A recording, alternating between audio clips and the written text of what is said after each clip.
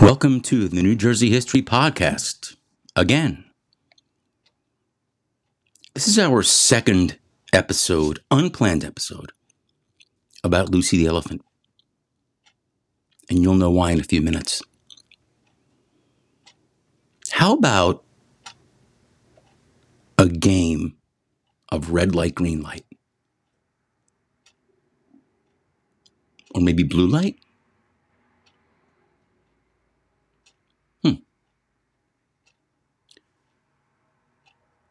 When it was first suggested that I do an episode on Lucy the elephant, I didn't think I'd be able to dig up much information on the topic.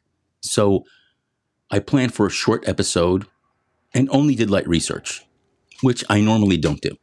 I usually really dig in there. However, overnight,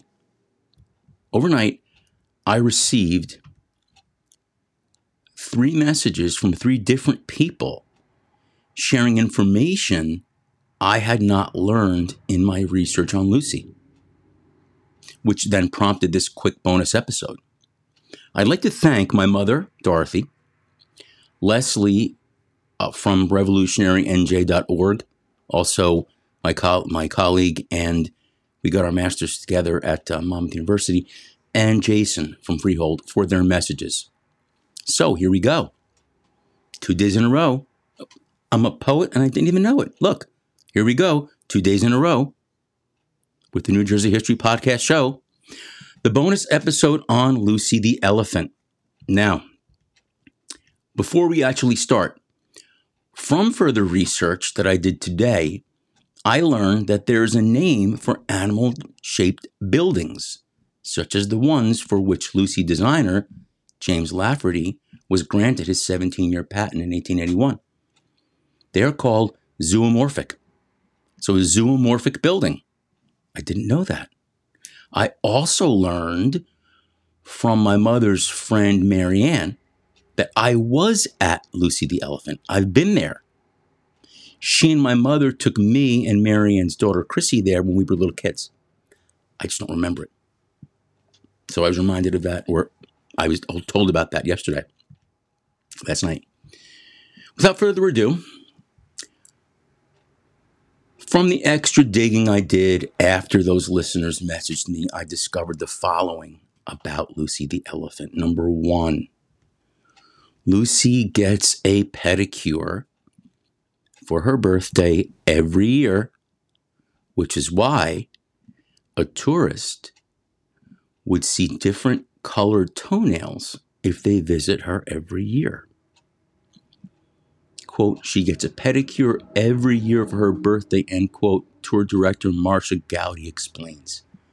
The color section is crowdsourced from Facebook or via Facebook. Interesting. So look up Lucy the elephant on the Facebook.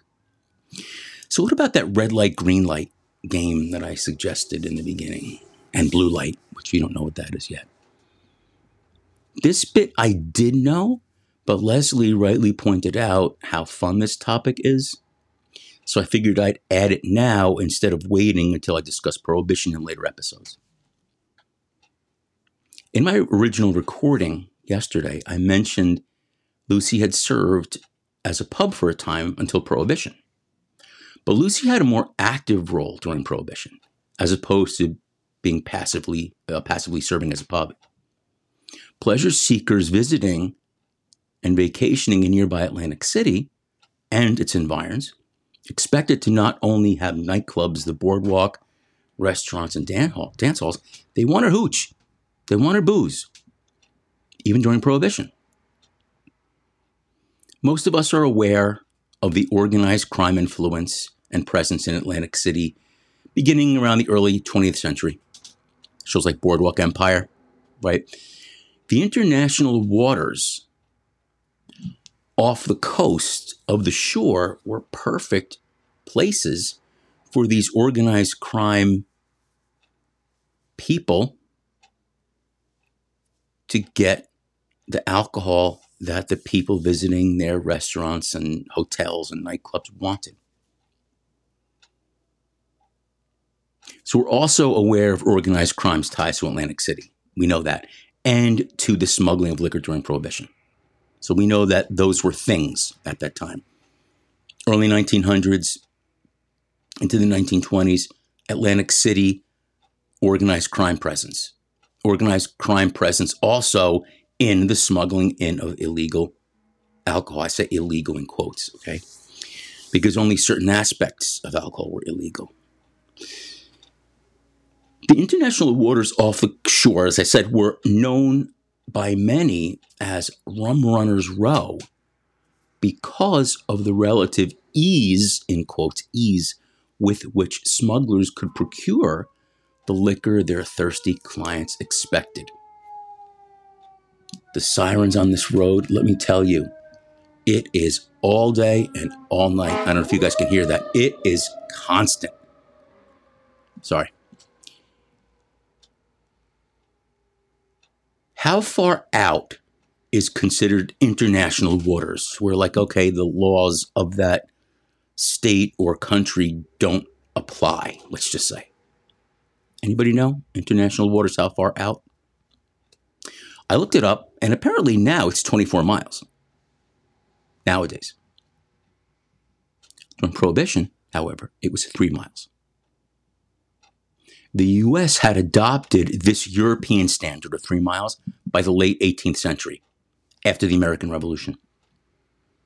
Lucy, from sources that I've looked up early this morning, is visible from 8 miles out at sea at night if she's lit up. Like a mini lighthouse, I suppose. You can fact check me on that. I wanted to get this information quickly to get this out there. So if it's not exactly 8 miles, just let me know. So that game of red light, green light, does anybody know where we're going with this? Prohibition, Lucy, international waters. She's visible from the coast, like from the water. All right. Organized crime syndicate representatives in the Atlantic City area would employ locals to spy on the Coast Guard stations and pay their employees to be on the lookout for Coast Guard patrols. If the coast were clear, Lucy would be lit up with green lights to signal the ships docked out in international waters that the coast was clear, and smaller boats from the shore would be rowing out to fetch the booze from the ships in international waters, and then row it to shore and distribute it where it needed to go. So from the international waters, the booze would be brought to the shore and sold locally. If the Coast Guard were on alert, or if there were an active patrol in the area, Lucy would be lit with red lights, signaling that the coast were not clear, and those big boats out in international waters with the cases of booze needed to hold tight until I guess they saw the green light. After all, I mean, it's Prohibition. I don't think the Coast Guard was not unaware of what was going on. I mean, I think they were. I wouldn't be surprised, this is no offense to the Coast Guard or to the men who serve in the Coast Guard, I wouldn't be surprised if the Coast Guard may have often been on patrol, but maybe didn't really look that much at what was going on. After all, I say that because during Prohibition, booze was served at the White House. Like, people were drinking it.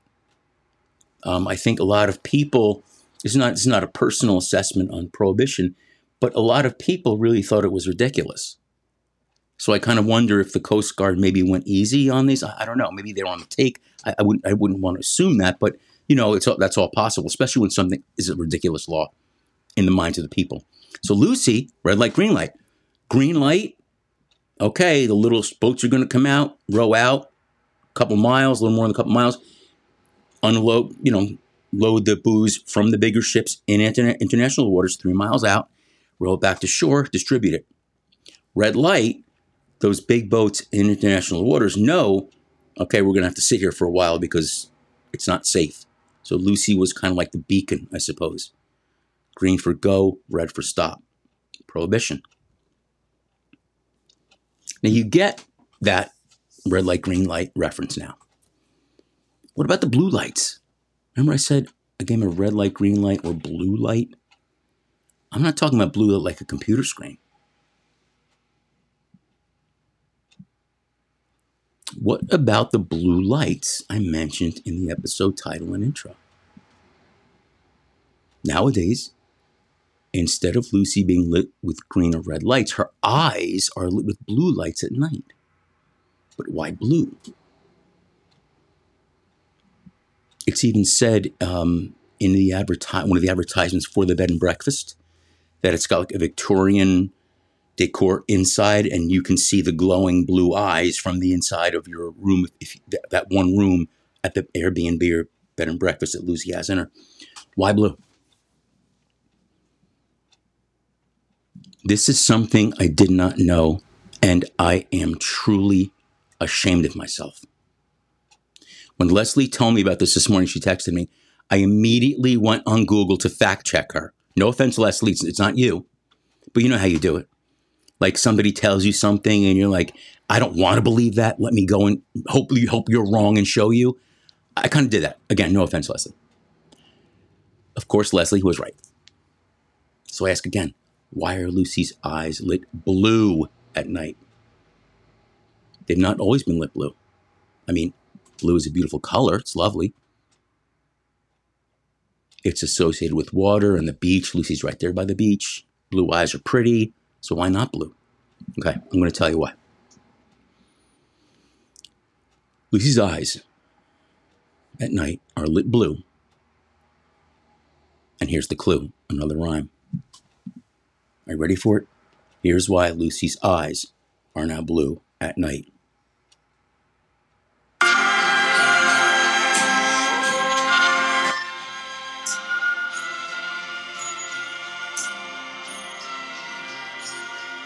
Strangers in the night, exchanging glances, wandering in the night.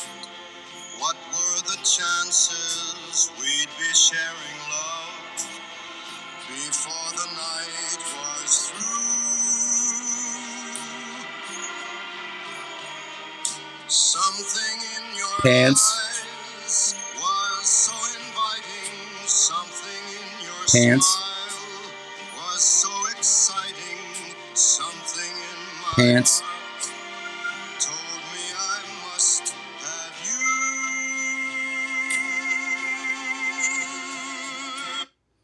you. All right. That's why Lucy's eyes are now blue at night. For those of you who know me, you know why I'm ashamed. I kid you not. Of all the things I've learned about New Jersey, I teach New Jersey history. Of all the things I've learned about New Jersey since beginning this podcast that I feel I should have known already, this is the most I'm ashamed of right here, that I did not know this. I'm sitting here in my recording studio, which is my sunroom, by the way, my recording studio, looking at my personalized autographed photo of Frank Sinatra. To Kyle, all the best. Happy birthday, Frank Sinatra, 1995. I'm staring at it right now. Beneath it are my framed concert stubs from having seen him live whilst in high school and college. I'm not bragging, but I'm obviously, you could see why this would make me ashamed. I'm hanging my head in shame. But I'm also looking back fondly at the lawn seats my fraternity brothers at Monmouth and I had at the Garden State Art Center the last few times he was still able to tour. With that, as a kind of side note, I'm genuinely curious if any of our listeners also had a chance to see Old Blue Eyes, Frank Sinatra, live at any point in your lives. Maybe if you're on the older end of the spectrum, you saw him maybe when he was kind of still in his quote-unquote prime. Maybe if you're my age-ish or a little bit older, maybe in your early 50s, maybe you saw him again when he was old. Either way, I'm curious. I wonder who's actually seen him, because now I want to know about that. And I'm sure in the future we'll have episodes, at least one just on him at some point. You know, the podcast is only a year old, so we'll see where it goes. So again, if you did ever see him live, let me know. I want to know about it. Well, I'm not going to lie about this, and I didn't even plan on saying this. You know how it's often said that the sequel is never as good as the original?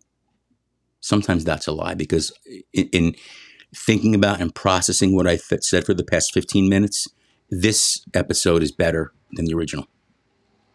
Not that the James Lafferty stuff isn't interesting about why Lucy was built and who designed her and all the other different things, but I think this really it grabs you, really grabs you. So thank you to my mother, to Jason from Freehold, and to Leslie for kind of like having me dig a little bit deeper. I really appreciate that. You know where to find me on the social media. I don't feel like really repeating everything right now because funny enough, I don't have all my social media handles memorized. I've got to look at a list. And the list, I don't feel like pulling it up on my computer. It's Sunday afternoon. I'm not doing it. So you know where to find it. It'll be in the notes on the episode. It's on the original episode on Lucy. It'll be on the second episode, this episode as well. Thank you also, Marianne, for pointing out that I have been to Lucy the Elephant. And I was probably there just after she was made into a National Historical Site. That was in 1976. So I'm imagining my mother and Marianne took Chrissy and me there probably in the late 70s when we were probably about 5 or so. It's not too long after she was made into that National Historical Site and so on. So look forward to Leslie coming on soon. Please go to, it's not her website, but she's volunteering, volunteer coordinator. I think that's Leslie's correct title. She's a teacher as well, professor. And she is at revolutionarynj.org. They're doing a lot of stuff for the 250th birthday of the United States, which will be in a few years. And of course, New Jersey had a major role in the American Revolution, which you already know, the crossroads of the American Revolution and such. So she'll be on at some point after my cryptid episode, which is next. What cryptid am I going to talk about? Not the big JD. He is not going to be the subject of our discussion. However, I did find out last night that X-Files, the original X-Files, its first season, Jersey Devil. One of the, I think it's like episode 5. Great, famous show, early years, Jersey Devil. Aaron Mahnke's podcast Lore, which I talk about, major podcast, his episode 9, Jersey Devil. I mean, it's right there. People start off with it. We are famous here in the Garden State. Funny enough, I didn't plan on saying this, but I will. I'm listening to another podcast, and I'm not going to say the name, not because I'm going to make a disparaging remark about the podcast, but they do an episode telling the story of the Jersey Devil, and it's dramatized, and then the narrators, hosts come on and they talk about the history of it and people believing in it, and just, I hope, please tell me if I ever come off as arrogant. Please. I mean, I am arrogant. Everyone is when they know that they're good at something. Not that I'm good at podcasting. I'm good at teaching. But, oh my God, I'm listening to this and it's like, it's almost condescending. Basically, the tone was that people in New Jersey shouldn't believe in the Jersey Devil, or it's ridiculous because the Pine Barrens, essentially, the gist was any forest 4 square miles, New Jersey people are going to be scared of because we're, I guess, all city dwellers. What utter nonsense! And at least the one guy on the show corrected, kind of like clarified. It's like 25% of the state's land area. So shut up. He didn't tell the other guy that, but he said what I wanted to say. So that's that. I always said I wouldn't badmouth another podcast, and I'm not, but I am. So there you go. Lucy the Elephant. Excuse my little tangent there at the end. This episode is longer than the first one. I told you, the sequel can be better than the first one. So let me know if you got any questions. You know my social media stuff. Like I said, it'll be in the thing, the notes on the episode and so on. Also take a look. I'll update the art for the thumbnail, the little picture that comes up. Let me know what you think.